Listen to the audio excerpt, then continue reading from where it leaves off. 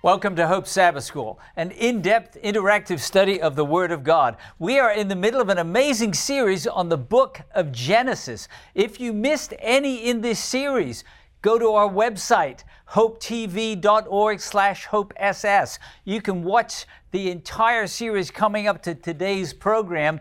I know that you'll be blessed, and we're excited you're with us today. Welcome to the team. Amen. What a great series on the book of Genesis. And I'm excited because Stephanie's going to be leading our study today. In fact, there's something very special about this series. We are having it entirely by our team members teaching. So I get to sit on the stool and be part of the discussion, but our goal is to inspire you. You say, Derek, I've been thinking about starting a class. Could I download the same outline that Stephanie will be using today that we use in our class? And the answer is absolutely. Start a class. We'd love to see thousands of new in-depth interactive Bible studies. So we're doing something special for this series on Genesis. We hope it will be a blessing and an inspiration to you. I want to welcome not only the team here in the studio, but I want to welcome a few of our remote team members joining us. Shayna, joining us from Maine. Always good to see you, Shayna. And Rodney's joining us from Toronto. Rodney, always good to have you too. You know, the remotes gives us the capacity to bring people in from far away. So we're glad you're with us today. Before we pray or sing or anything, though, we have a special gift in this series. You say, Derek, I've already got my copy. You can go to hopetv.org/hopess, click on the free gift button in the middle of the screen and get a digital copy of the amazing book, Patriarchs and Prophets. It's available in more than 20 languages or in an audio version, absolutely free to you as our Hope Sabbath School members. So if you haven't got it yet, the first 21 chapters of this amazing book deal with Genesis, which we're studying together. There's 52 more chapters that take you all the way to King David, an amazing resource. I hope you'll take advantage of it. We're always happy to hear from you, our Hope Sabbath School members. Not just our team here, but our media team as well. We're inspired to hear how God's blessing your life through a study of His Word. David, thanks for writing to us from Australia. He says, because of restrictions during the coronavirus, my wife and I do not attend church. So we watch your Hope Sabbath School on TV or on the computer. Amen. It's awesome, right? Yeah. The testimonies are very encouraging and give us hope. So if you're thinking as Stephanie's teaching today, I have a testimony, Nisha. I have a testimony, Jason. Share it with the Holy Spirit's blessing. It blesses David and his wife. Surrendering fully to God, David writes very candidly, is a challenge for me. Thanks be to God for this broadcast. Regards, David. Amen? Amen. Well, we're praying as we study today, David, and your wife there in Queensland, that you'll be blessed and we'll all be more fully surrendered to God. Mark writes to us from Texas in the United States of America, and he says, greetings from San Antonio, Texas. Let's give him a wave. Thanks, Mark. Thanks for the work by all in producing Hope Sabbath School. My wife, Norma, and I are members of a church in San Antonio, Texas. Amen. Well, thanks for writing to us, Mark, from Texas here in the United States. We're glad you're part, along with your wife, of our Hope Sabbath School family. Here is a handwritten note. I always like getting these handwritten notes. It's from a donor in Virginia. My heart has been blessed and my life has been changed through Hope Sabbath School. Amen. Wow. Praise God. Yes. May this donation help to change others for the glory of God. Amen. Keep up the good work of salvation. God bless you all. And a gift of $420. Wow. Praise the Lord. God. Thank you, donor from Virginia, and for being part of the great miracle. And thanks to each one of you. You say, Derek, I want to be part of this miracle, part of this impact movement. You can go to our website, hopetv.org/hopeess, click on the donate button, or you can go directly to hopetv.org/donate. Be part of the miracle, and thank you. Well, Derek writes to us, he's a Kenyan, I like that name, from Somalia. He's in Somalia. He says, I'm currently working in Mogadishu, Somalia. where there is little Christianity, but I keep watching and worshiping God online. Amen. I watch Hope Sabbath School every Sabbath morning, thanks to technology. Praise God. I'm sincerely blessed by your teachings over the whole period of about 6 months that I've been watching. I believe that through these teachings, I will be able to bring souls to Jesus as part of His great mission. Amen. Hallelujah. It's not just about us, is it? No. It's about sharing God's love with the world. And Derek concludes, I want to be part of this team and miracle for Jesus. Well, I want to say, Derek, you are part of this team. I know we have the same name. But where you are, you're reaching out in Mogadishu in ways that we couldn't, right? Exactly. Yeah. So thanks so much for writing to us. I see Rodney smiling. And, you know, we're part of a great miracle, aren't we? Yes. And here's one last note from Robert in Zambia. Do I keep saying there's a lot of people writing to us from Zambia? God is doing a great work there, by the way. Hope Channel Zambia, they're seeing literally tens of thousands of people making commitments to Christ. So it's really exciting. And this is Robert writing from Zambia. And he says, I'm sending warm regards to all members of the Hope Sabbath School on this wonderful channel. Shall we give him a wave? This is Robert. He says, you are a blessing in my life. Amen. I started watching Hope Sabbath School in 2016. You may not know it, but this program is used by God to change many lives. It's my prayer that the living God will bless you as you labor in His work. Well, Robert, thanks for taking the time to write to us. We're just so excited, even today, to see what God will do. But before Stephanie leads us in prayer and in a great study on the promise, we want to invite you to sing our song with us. It's from Psalm 47. I love it. Oh, clap your hands, all you people. Shout to God with a voice of triumph. For the Lord Most High is awesome. He's a great King over all the earth. Let's sing together. Oh, clap your hands, all you people. Shout to God with a voice of triumph. For the Lord Most High is awesome. He is a great King over all the earth. Oh, clap your hands, all you peoples. Shout to God with a voice of triumph. For the Lord Most High is awesome. He is a great King over all the earth. For God has gone up with a shout, the Lord with the sound of a trumpet. Sing praises to God, sing praises. Sing praises to our King, sing praises. Oh, clap your hands, all you peoples. Shout to God with a voice of triumph. For the Lord Most High is awesome. He is a great King over all the earth. For God is the King of all the earth. Sing praises with understanding. Sing praises to God, sing praises. Sing praises to our King, sing praises. Oh, clap your hands, all you peoples. Shout to God with a voice of triumph. For the Lord Most High is awesome. He is a great King over all the earth. He is a great King over all the earth. He is a great King over all the earth. You know, I love that. That's written by the sons of Korah, but I love their expression. The Lord Most High is awesome. And Stephanie, as you lead us in the prayer and study, we'll see how awesome God is today. Yes. Amen. Let's bow our heads for prayer. Dear Heavenly Father, thank you so much for your word and for the promise that you've given us.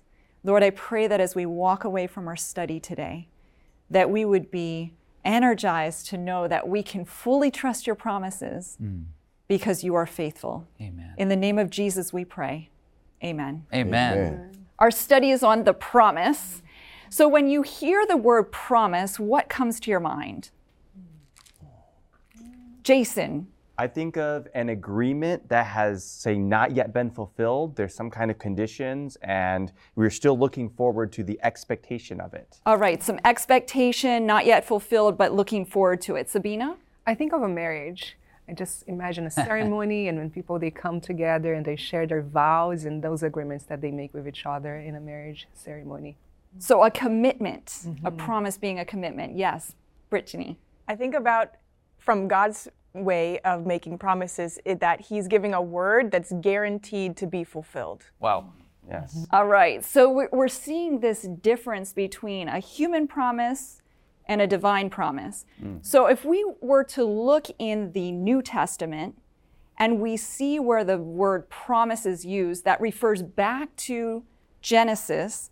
We can see in Hebrews, Galatians, and Romans that word promise in Greek indicates it's a divine, and I'll read it for you, divine assurance of good or a pledge, all right? So there's a difference between a divine assurance and a human promise, right? Yeah.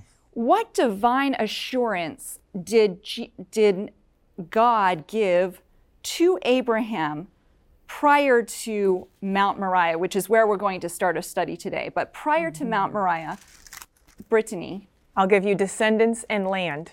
All right. So we see that in Genesis 12. And Go I'll ahead. bless you, right? And I will bless you. Exactly. And we'll make you a blessing to those around you. Yes. Sabina. Yeah, that he was going to make him a great nation and multiply him and make him a blessing and bless him as well as we're sharing. Very good. Yes, Jason. Yes, that all the world would be blessed because of Abram's children. Something very special was going to happen through Abram's family. All right. So along that line, Jason, who was that blessing to come through? It was repeated again in Genesis 17. Jason. His son, his specific child of his own body, and it's referenced specifically his wife Sarah later on. All right. So it would come through Isaac. All right. But if I may, Go ahead. Isaac was not the one through whom the whole world would be blessed, right? Correct. This lineage, if we read the family tree of Jesus, will take us all the way to Messiah, which, by the way, was promised in Genesis 3:15. Yes. The seed would crush the serpent's head. So I guess Abraham is really going, well, God, if this is going to happen, I need an heir. You know, that's part of what he's struggling with, I think. But ultimately, as we'll see in the story, the world is not really blessed through Isaac, but through that line, Messiah will come. That's right. Thank you for bringing that out. So as we pick up our study today in Genesis chapter 22, we'll be looking at verses 1 through 10 to start with. And Nisha, if you would start our study, prepare for that. We have this foundation that at this point, Isaac has been born. A miraculous birth has taken place, right? To Sarah and Abraham. Now something takes place in Genesis chapter 2. What happens? Go ahead. And Chapter 22, 1 through 10. verse 1 through 10. And I'll be reading from the New King James Version. Now it came to pass after these things that God tested Abraham and said to him, Abraham. And he said, Here I am. Then he said, Take now your son, your only son Isaac, whom you love, and go to the land of Moriah, and offer him there as a burnt offering on one of the mountains of which I shall tell you. So Abraham arose early in the morning and saddled his donkey and took 2 of his young men with him, and Isaac his son. And he split the wood for the burnt offering and arose and went to the place of which God had told him. Then on the 3rd day, Abraham lifted his eyes and saw the place afar off. And Abraham said to his young men, Stay here with the donkey. The lad and I will go yonder and worship, and we will come back to you. So Abraham took the wood of the burnt offering and laid it on Isaac his son. And he took the fire in his hand and a knife, and the 2 of them went together. But Isaac spoke to Abraham his father and said, My father. And he said, Here I am, my son. Then he said, Look, the fire and the wood, but where is the lamb for a burnt offering? And Abraham said, My son, God will provide for himself the lamb for a burnt offering. So the 2 of them went together. Then they came to the place of which God had told him. And Abraham built an altar there and placed the wood in order. And he bound Isaac his son and laid him on the altar upon the wood. And Abraham stretched out his hand and took the knife to slay his son. What is the meaning of this test, right? This test came from the Lord to Abraham. What was the meaning of that test? Harold. Well, when I see this test, I look back at Abraham's prior years because God already made a promise even before Isaac was born, even before Ishmael was born. but we see that he was relying on his own wisdom to fulfill this promise that God had made. That's why he obeyed Sarah's voice. And then they had, through Hagar, Ishmael.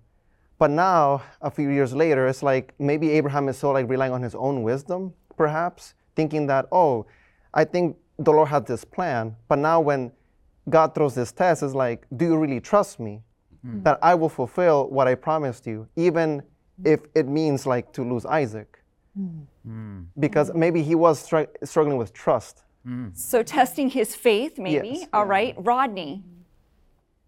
Yes, Stephen, as you said, it is an incredible test of Abraham's faith in God, because as you started out the context, and as Harold just said, Sarah and Abraham tried to help out God, and they had Ishmael with Abraham had Ishmael with Hagar. But then the promised one came, the promised son, who is Isaac, from Abraham and Sarah. So now it is God's promise is being fulfilled. It slowly, a step at a time. And then now God is asking Abraham to sacrifice, which is a human sacrifice the same son that he promised Abraham and Sarah. So this must have been a tremendous test of faith from Abraham to God, because this is the son, God. Abraham must be saying, this is a son that you have promised, but okay, I'm just going to follow you all the way. It's a tremendous test of faith. Yes, definitely a test of faith. Shayna.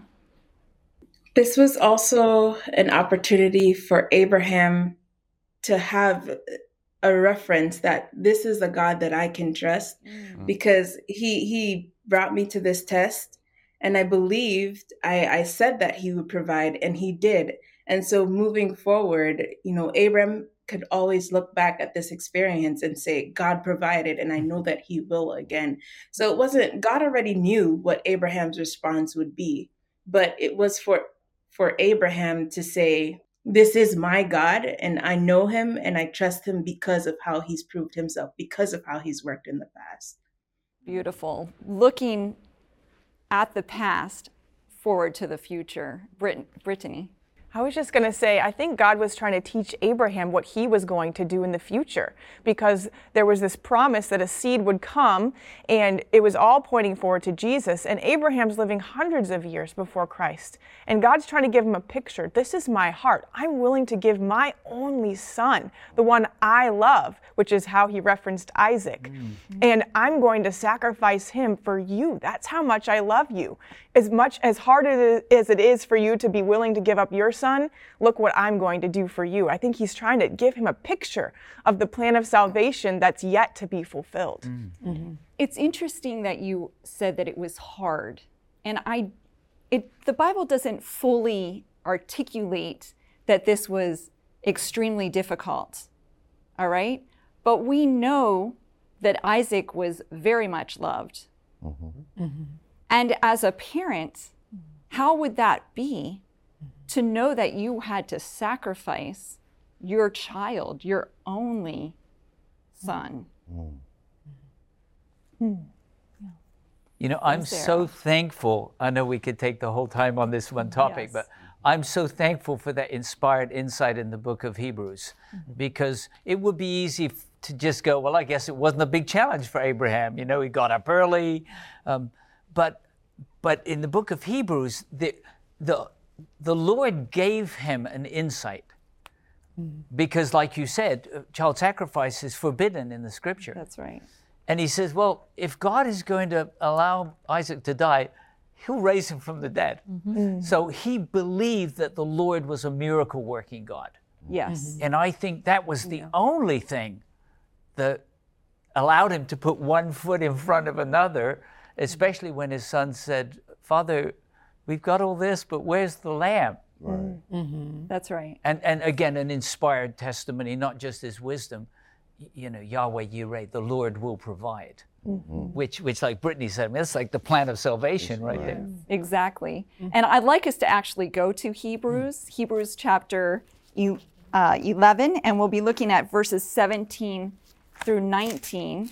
And Jason, if you would read that for us, Hebrews chapter 11, verses 17 through 19. It'd be my pleasure.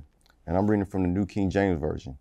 And the Bible says, by faith, Abraham, when he was tested, offered up Isaac, and he who had received the promise offered up his only begotten son, verse 18, and of whom it was said, in Isaac your seed shall be called, concluding that God was able to raise him up, even from the dead, from which he also received him in a figurative sense. And this goes back a little bit to what Rodney was saying about he knew that Isaac, the seed was to be blessed through Isaac, right? But now he's supposed to sacrifice Isaac? How is this going to work? I see your hand, Rodney. The other element that jumps out at me, Stephanie, is Isaac himself. How many of us on the Hope Sour School team now would gladly, willingly, if your parent says to you, I'm going to sacrifice you today, how many of us would be like, okay, I'm in? Like, this was also a test for Isaac. Yes. He had confidence and faith in his father to allow his father to actually do this to him. So this story is really, really deep. And we thank God that we see that Abraham, Isaac, everyone in the story was faithful to God. And I'm sure that's a germane thought for us as we, in this age, 2022, we need to have faith in God as well.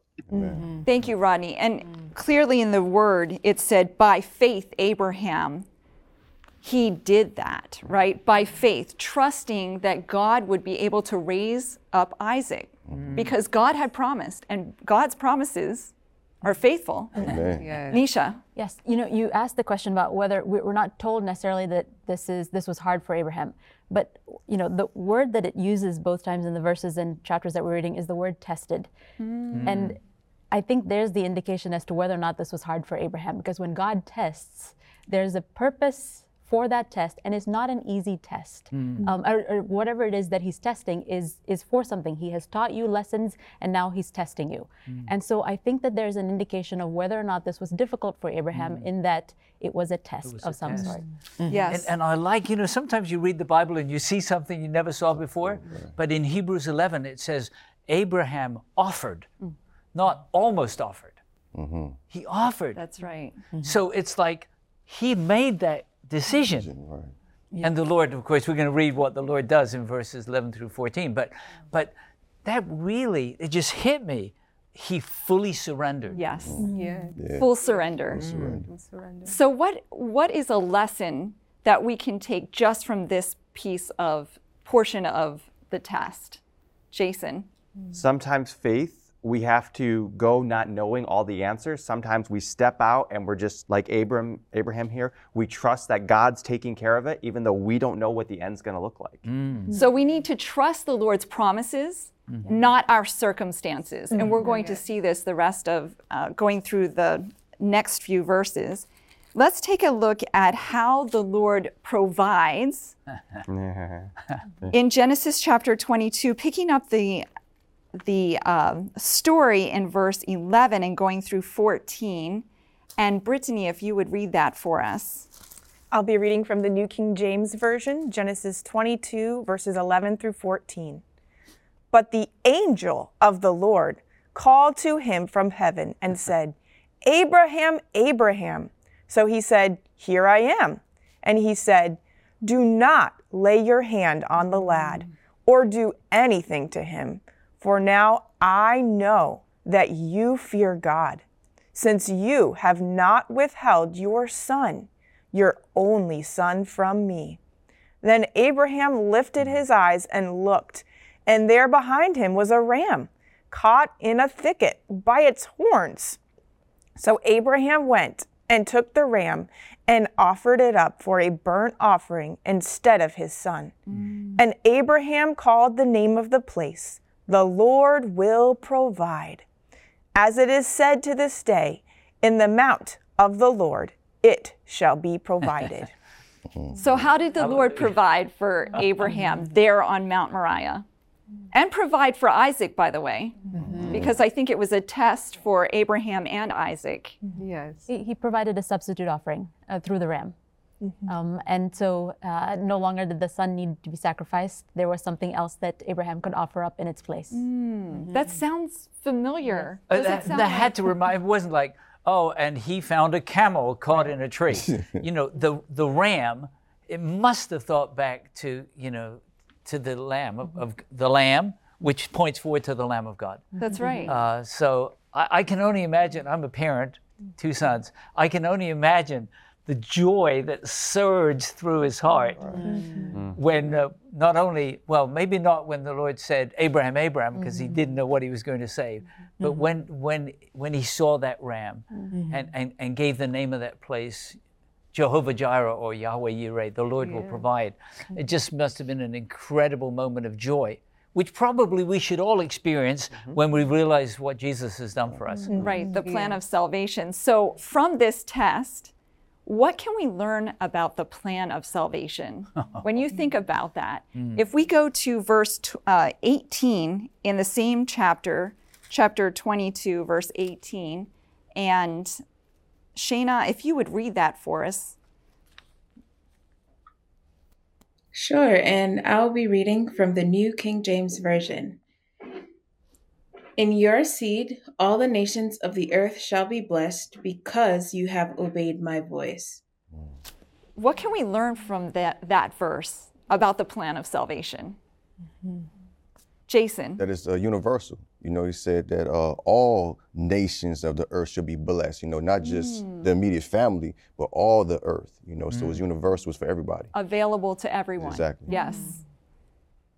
Nisha. And we also learn about the key of obedience. You know, the plan of salvation is for anyone who obeys and answers the call to my voice. Yes, that obedience that is seated in love, right?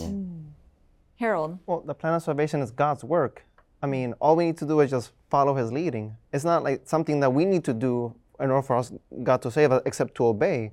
I mean, he is the one providing the substitute. He is the one providing the blessings. He's providing the Holy Spirit. He's providing everything. We just need to follow the calling. That's all. Accept the gift. Amen. Yeah. Thank you. Let's turn to John chapter 8, verse 56, and see what that has to say for us. John chapter 8 and verse 56. And Sabina, would you read that for us? John chapter 8 and verse 56. Sure. And it says, your father Abraham rejoiced to see my day, and he saw it and was glad. All right, who is speaking here? Jesus. Jesus, right? So how did Abraham see Jesus' day? Through Isaac. He saw the plan of salvation just fold out in his before him with the ram and the sacrifice, and he saw what was to come, which was the ultimate son being sacrificed for our salvation. Beautiful. I just had an epiphany. It may not be By correct. faith. We may get a lot of emails. But I wonder if the Lord gave him a vision on Mount Moriah. Because, you know, Enoch had a vision about Christ coming in glory, right? Pilate's wife had a vision about who Jesus was, and she tried to stop her husband from executing an innocent man. I wonder if he actually, what Jesus said, he saw my day. That's right. And he was glad Yeah. that in that moment of revelation, he saw more than God will provide. I don't know. We'll have to wait and see when we get to the kingdom. But certainly God is able to do that. And Jesus specifically says, he saw my day and rejoiced. Yes. Sabina. And I find that he had both perspectives, both God's perspective and the human perspective, because we, as recipients of God's grace and his mercy, we just enjoy, as Harold was saying, the substitution that God provides for us, and it's not hard on us, right? We receive that blessing and the gift. But Abraham, during that event, he also could experience a little glimpse of what it feels like to be God and doing the substitution that he had to fulfill. Because ultimately he had to give his life for us. There was no substitution coming in. He had to do it. Someone had to do, and it's not us. So I think that's, in this sense, he saw the full picture also, both God's side and the human side. we have to go to Galatians chapter 4, and we're going to look at verses 4 through 7 and then 28. And as we're reading these verses, think about what this speaks to us about the plan of salvation. Jason, would you read that for us? The New King James Version says in Galatians chapter 4, verses 4 through 7 and 28, "But when the fullness of the time had come, God sent forth his Son, born of a woman, born under the law, to redeem those who were under the law, that we might receive the adoption as sons. And because you are sons, God has sent forth the Spirit of his Son into your hearts, crying out, Abba, Father. Therefore, you are no longer a slave, but a son, and if a son, then an heir of God through Christ." And verse 28 says, "Now we, brethren, as Isaac was, are children of promise."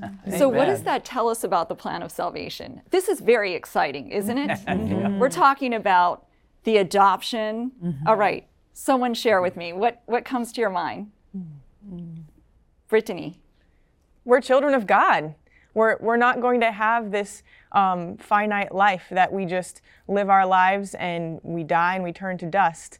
But we actually have hope of a life with God that's eternal. And that's only because of Jesus substituting himself in our place. Yes. And he came just at the right time.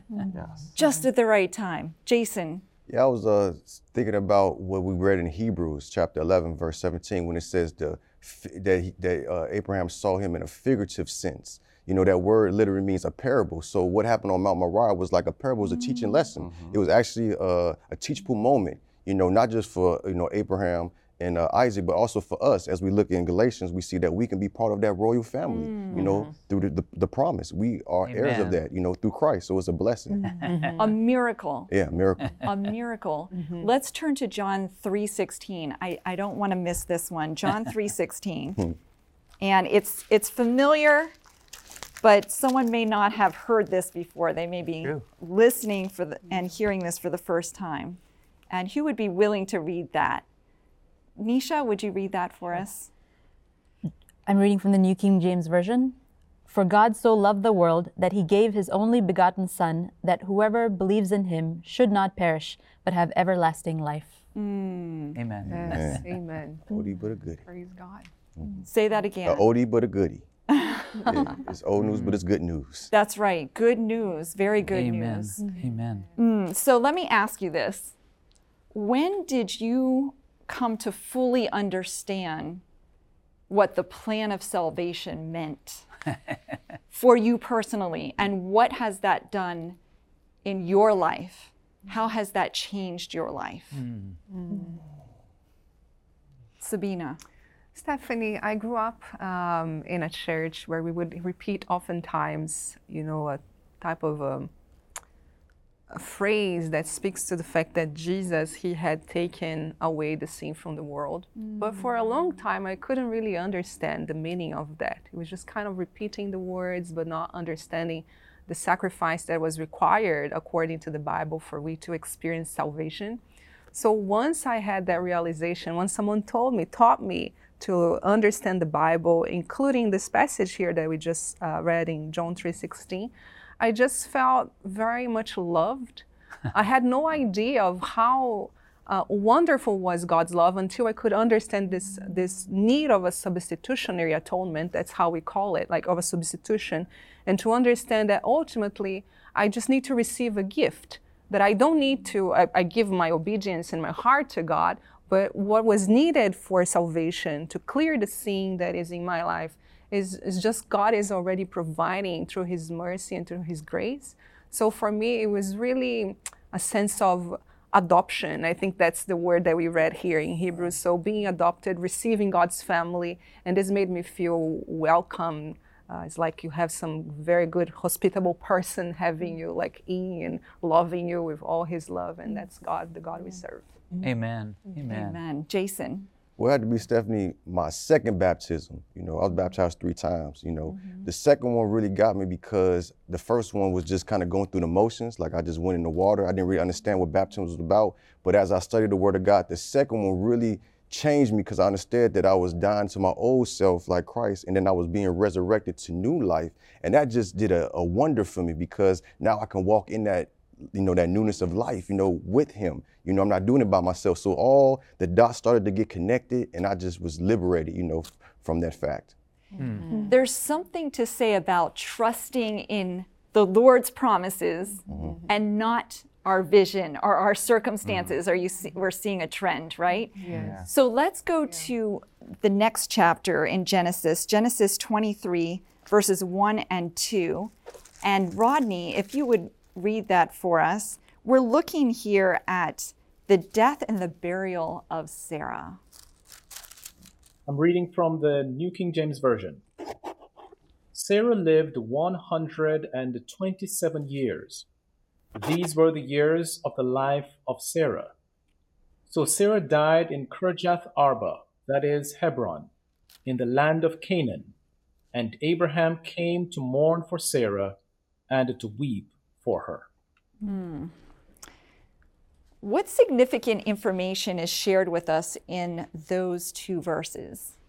In Genesis chapter 23, verses 1 and 2, with regard to the death of Sarah? Brittany. I think we see the love that Abraham had for her as he came and he was mourning for her for a period of time. So we see this love in their relationship for each other and this loss that he's experienced with her passing. Nisha. We also see there's specific mention of where she was buried, which is that she was buried in the land that was promised to the descendants of Abraham. Very insightful. Rodney. We also see reference to her age. If my memory serves me correct, and I stand corrected, I don't recall a female in the Bible up to this point where their age at the point of death is actually mentioned. So it is significant to mention Sarah here and her age because she's central to the execution of God's plan. Jason. Yes, and speaking on this idea of age, she's living pretty much to the point where she's had Isaac, he's growing to be a young man, and then she dies right about that point. So she literally gets just enough time to raise Isaac, and then she passes away. And I think this is significant, particularly when we look at where the story's going. So the remainder of the chapter, from the time she is buried to the end of the chapter, the remaining of the portion of the chapter of 23, there's a lot about the negotiation for the burial place of Sarah. Why do you think Moses recorded such detail in chapter 23? Well, Harold? I mean, the location like Hebron also is a special location too, because if you go back a few chapters in Genesis chapter 18, Abraham encountered like 3 beings, and one of them was, I believe was like Jesus, but without the, before his incarnate form. And it was when the three beings were going to go to Sodom and Gomorrah, and how Abraham that conversation. So that place also has a special meaning from that respect. I mean, that's my view. Rodney, I saw your hand. Yes, and the context here is that Abram is he's a foreigner here. And it speaks to, if you read the story very clearly, it talks about Abraham talking to Ephron, who is the owner of the land that he's asking for to bury his wife. And if you read the story, it's fascinating because Abram was asking Ephron, what is your price for the land, right? Machpelah. And Ephron was like, I'll give you the land. Go take it. Not only the cave that you're asking for, the cave of Machpelah, but I'll give you also the field that is associated with the cave. And it speaks to Abraham's the respect that he had garnered with his fellow Canaanites, his reputation. And here it is that we also here in 2022, we also have the opportunity to be able to interrelate with others around us and develop that same respect and reputation, not because of ourselves, clearly, but because of what God has done for us. So here it is, Abraham has developed this deep relationship with his neighbors to the extent they were offering him this cave and the field for free. Thank you. Jason. Also, the details talk about a legal and financial negotiation that takes place, which Abram's basically making an investment in this place, a place that God has promised him, but yet he still doesn't actually say take ownership of. So he's acting on faith here in this investment of this burial place. Thank you, Jason. Abraham is acting in faith based off of the promise that the Lord had given him.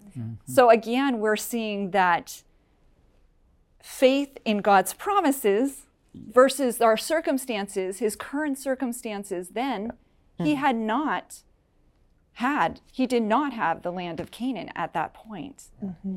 So we need to move on to chapter 24 because this is a powerful chapter, chapter 24 of Genesis.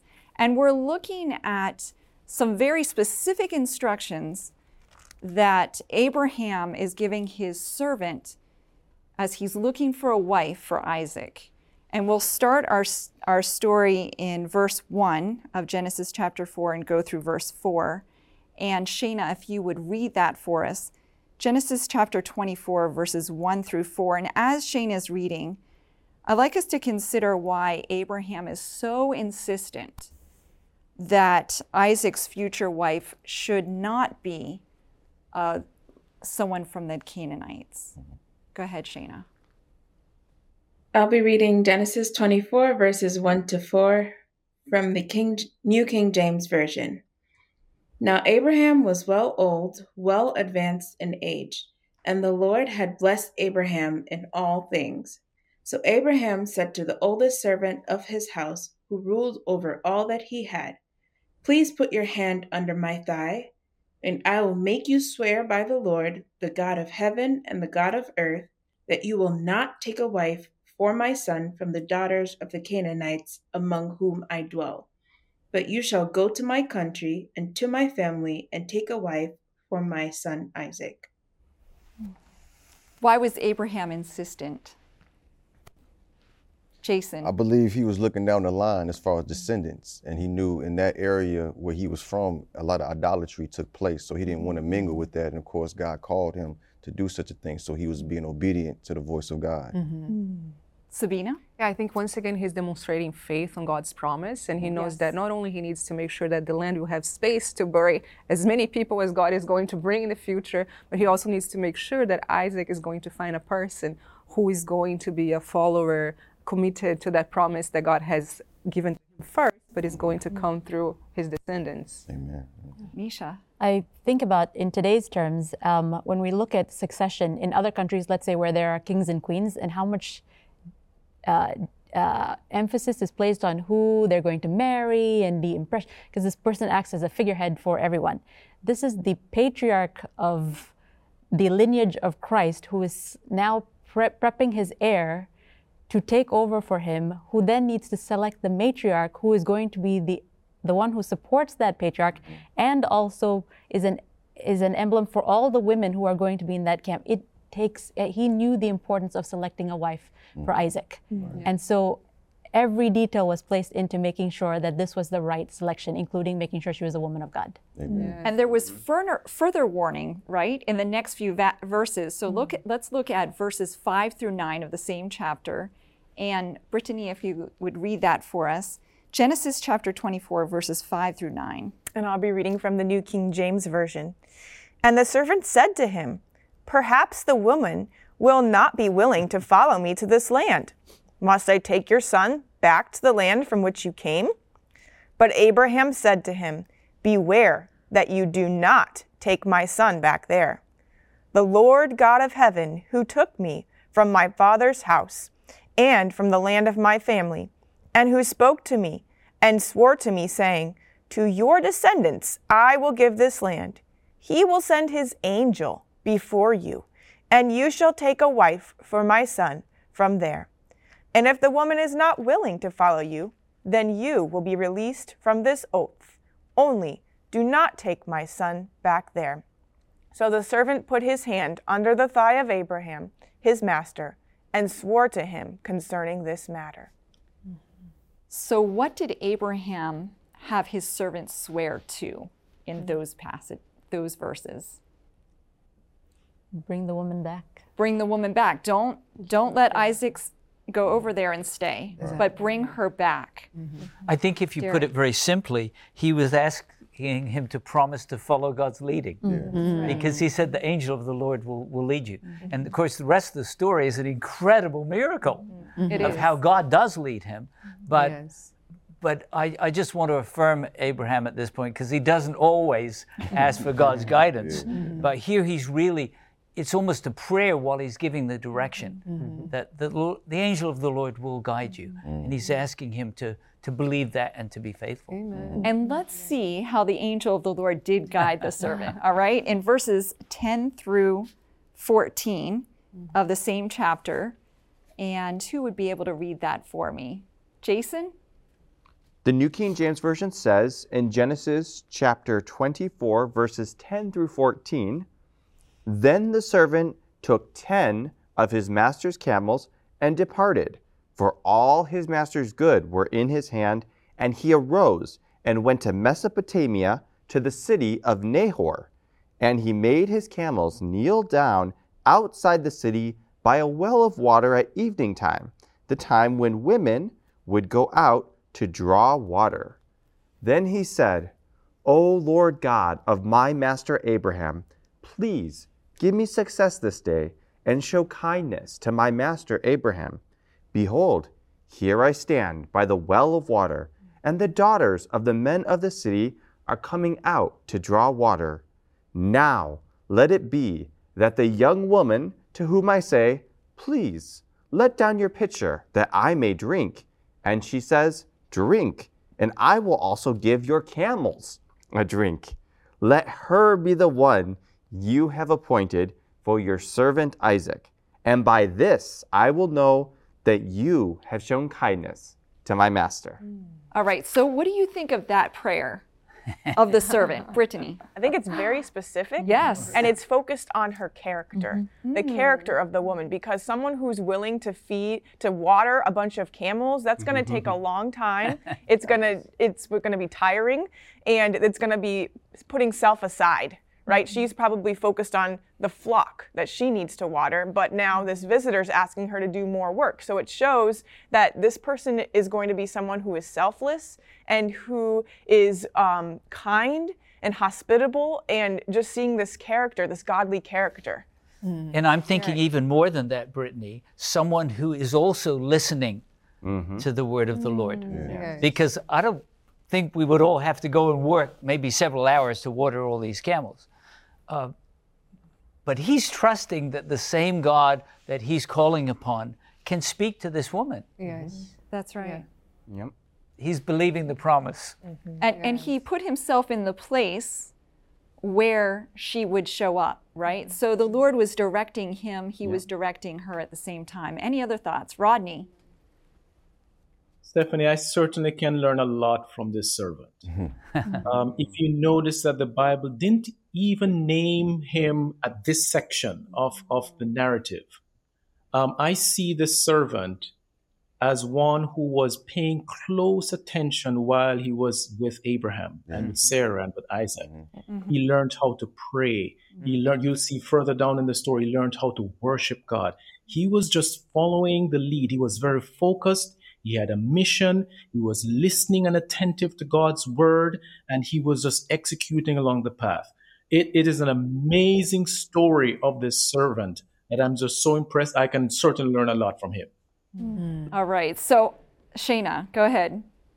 Hearing Rodney makes me think, I wonder if this was the same servant who went up with Abraham to sacrifice Isaac and saw God provide. And so this same, or if it was this same servant, he would know that that same God who provided on that mountain because I'm being very specific, this same God will provide the right woman for my master's son. And so there's also that faith that's exhibited by that servant by being very specific and very detailed. And we'll see how God provides again. Yes, and how did he provide? Well, unfortunately, If you can summarize that may not that be for us. correct, because he took 2 young men with him there. And in this chapter, it says it was the oldest of his servants who ruled over everything that he had that he asked to promise. So, unless he got very old during the time, Shana, but I think he's chosen this servant very carefully. And I would agree that this servant has learned to believe in the Lord God of heaven. Yeah. So he chooses the most trusted, that he's trusted to rule over everything he has. Yeah. Yes. And that's the one he's sending, because he wants someone who will listen to God's leading. That's right. Yes. And no doubt that servant was knowledgeable about how Isaac's all came about, right? And, yeah, he could have been He one was of those aware. young men who just got to be old. Right. Yeah. Well, he was aware. All right. So what was the fulfillment? Where did the Lord provide? How did he provide for Isaac's wife? And you can summarize that. Go ahead. I see Harold, and then we'll go to Nisha. Oh, sorry. You can go ahead. It just, I love in verse 15 where it says, and it happened before he finished speaking, God answers the prayer. Amen. And there comes Rebecca and does all the things that the previous verses asked about in the prayer. Gives the water to the camels, gives the drink to the servant, everything. But before he'd even completed the prayer, which I just think is, God is like, I hear you, my man. Here it is. That reminds me of a verse in Isaiah 65. Before they call, I will answer, and while they're yet speaking, I will hear. Amen. Harold. Yeah. God actually was leading the servant directly to the answer of the prayer. And actually, this reminds me of a quote. It's like by Oswald Chambers. He's a well-known Christian. And he says, when you're in the dark, that's the time that you need to listen to God. Because, he is actually answering your prayer by leading you in ways that you're not even thinking about. Just listen to God and he will lead you. And actually, who knows how God was leading him along the way to the point that he ended up to the answer to that prayer right there in front of him. And how does Isaac respond to the answered prayer? Sabina, would you take us to verses 66 and 67 of chapter 24? Okay, so I'll be reading Genesis chapter 24, verses 66 and 67. And it says, and the servant told Isaac all the things that he had done. Then Isaac brought her into his mother Sarah's tent, and he took Rebekah, and she became his wife, and he loved her. So Isaac was comforted after his mother's death. So he accepted the gift, right? The provision that God had made. Let's quickly move on to the next chapter, looking at the final chapter of Abraham's life, and we'll look at verses 1 through 11 of chapter 25. And Nisha, would you read that for us? Yes. I'm reading from the New King James Version. Abraham again took a wife, and her name was Keturah. And she bore him Zimran, Jokshan, Medan, Midian, Ishbak, and Shua.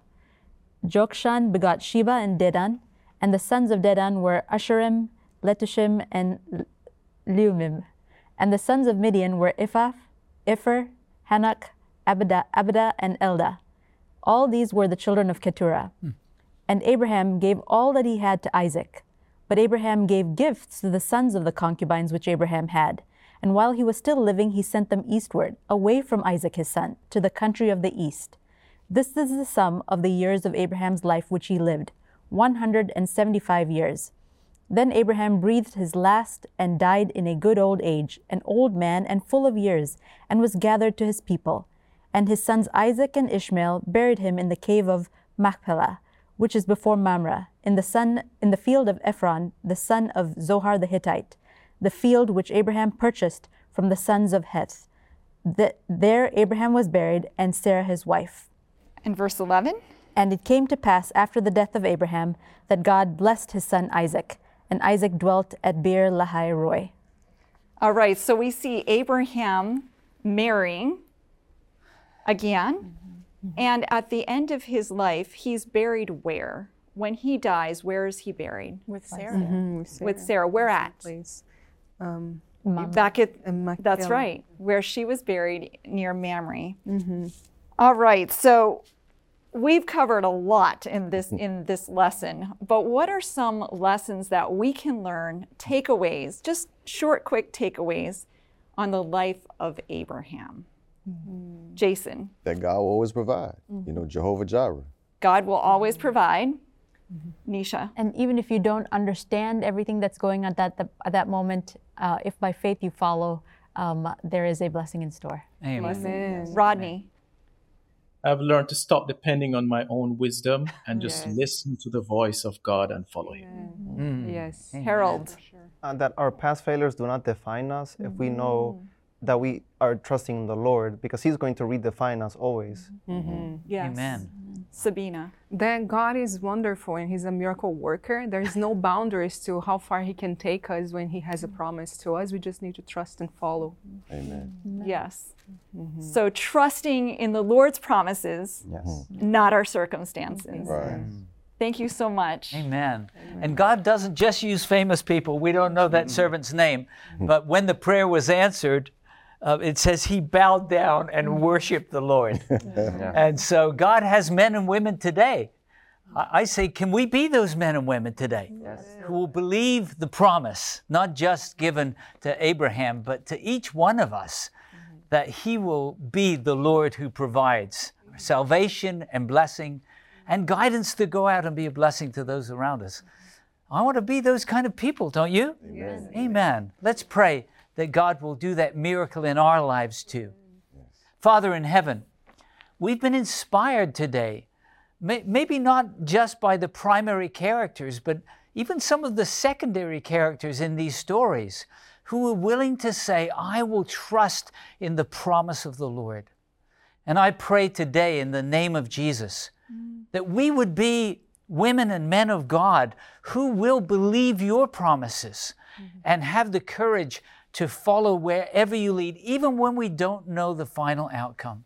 And God, as we see you work in miraculous ways, we'll praise you and honor you, and we thank you in Jesus' name. Amen. Amen. Well, thanks for joining us for Hope Sabbath School. What a journey through the book of Genesis. I pray that you'd stay with us, keep learning God's plan for your life, and then go out and be a blessing to those around you.